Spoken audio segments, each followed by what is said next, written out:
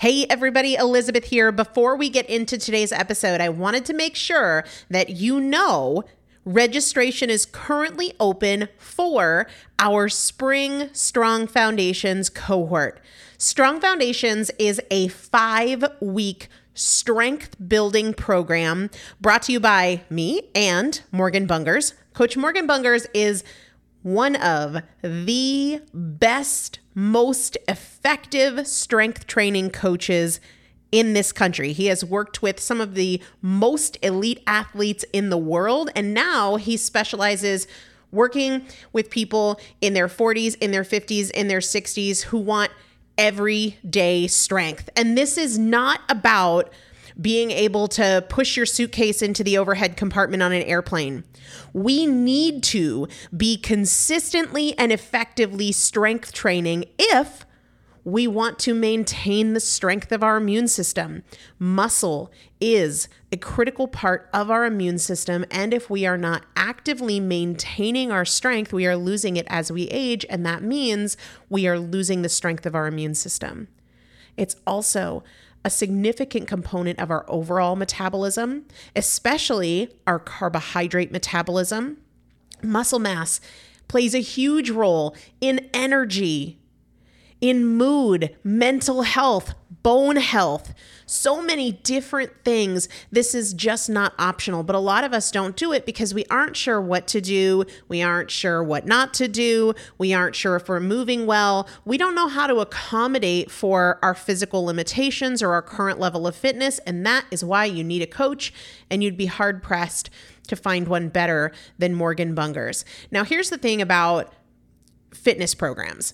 I've experienced this. My mom, who's in her 70s, has experienced this, where you buy a fitness program and then you're like, okay, but I can't do that workout because I'm not fit enough, or I don't have enough balance, or I don't have that equipment, or that hurts my knees, or it hurts my back.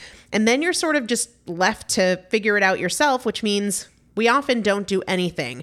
The great thing about Strong Foundations is that Morgan and I are part of it every single day, and you have an unlimited ability to ask us questions in a group setting or via direct message so that Morgan can help you scale for you, for whatever equipment you have, for the time that you have, for your fitness level, for your body and your physical limitations. 5 weeks, there's 2 different tiers. There's a beginner intermediate tier. There's an intermediate advanced tier.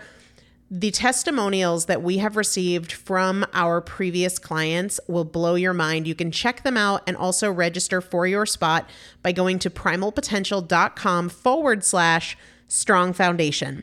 primalpotential.com/strong foundation. If you are an alum, if you have been through Strong Foundations before, I've already emailed you a renewal link with a special renewal rate. So please use that. If you don't see that email, let me know. For the rest of you, primalpotential.com/strong foundation. We start on May 13th. So grab your spot now.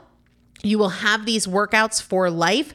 4 workouts a week for 5 weeks, 2 different tiers. So you've got 40 workouts total. Plus, there is a 5-part series on your pelvic floor.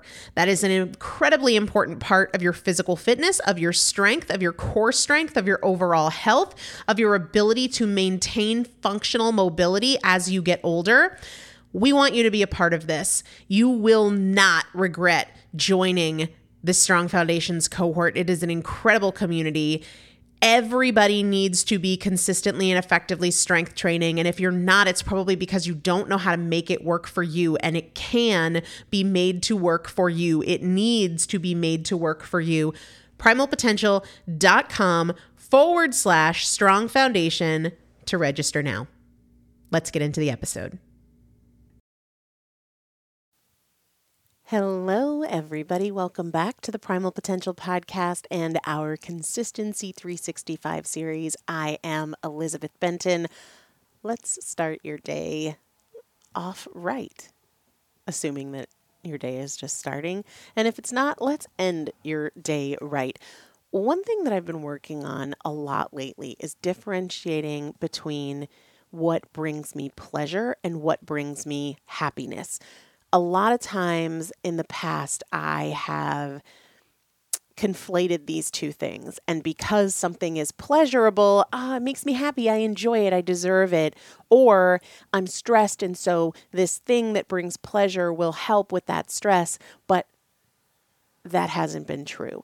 Oftentimes, this thing, food for me, or sugar, for some people it's spending money, for some people it's alcohol, for some people it's, any number of different things.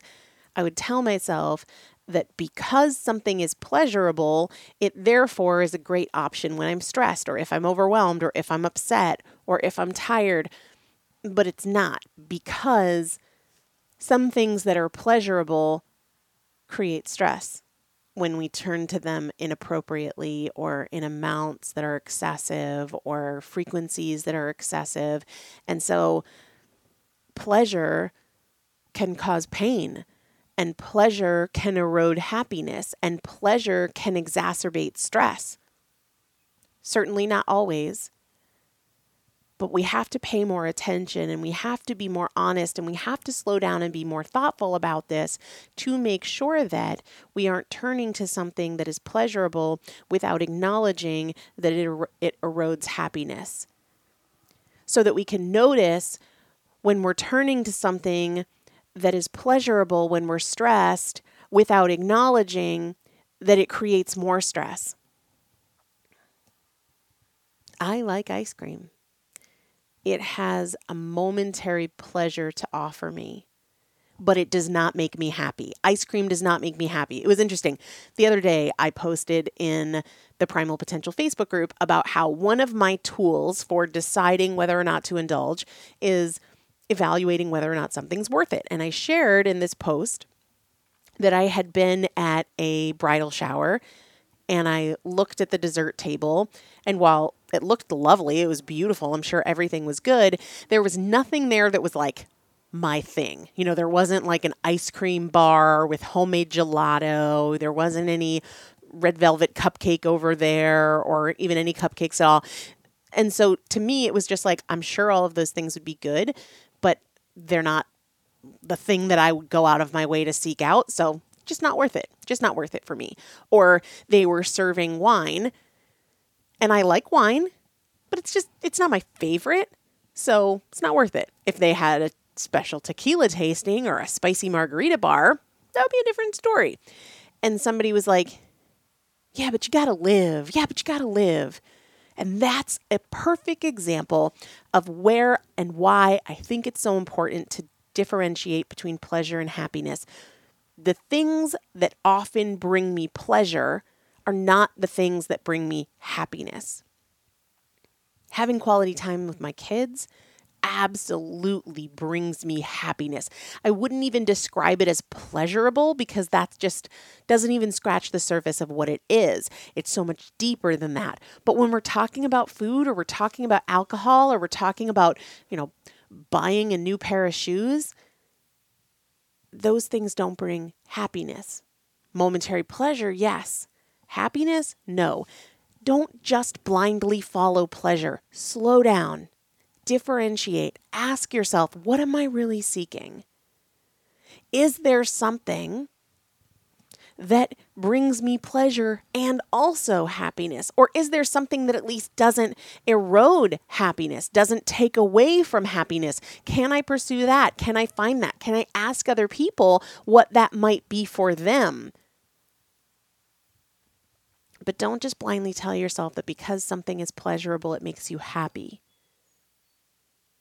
Because that is going to be a really slippery slope. We'll see you tomorrow.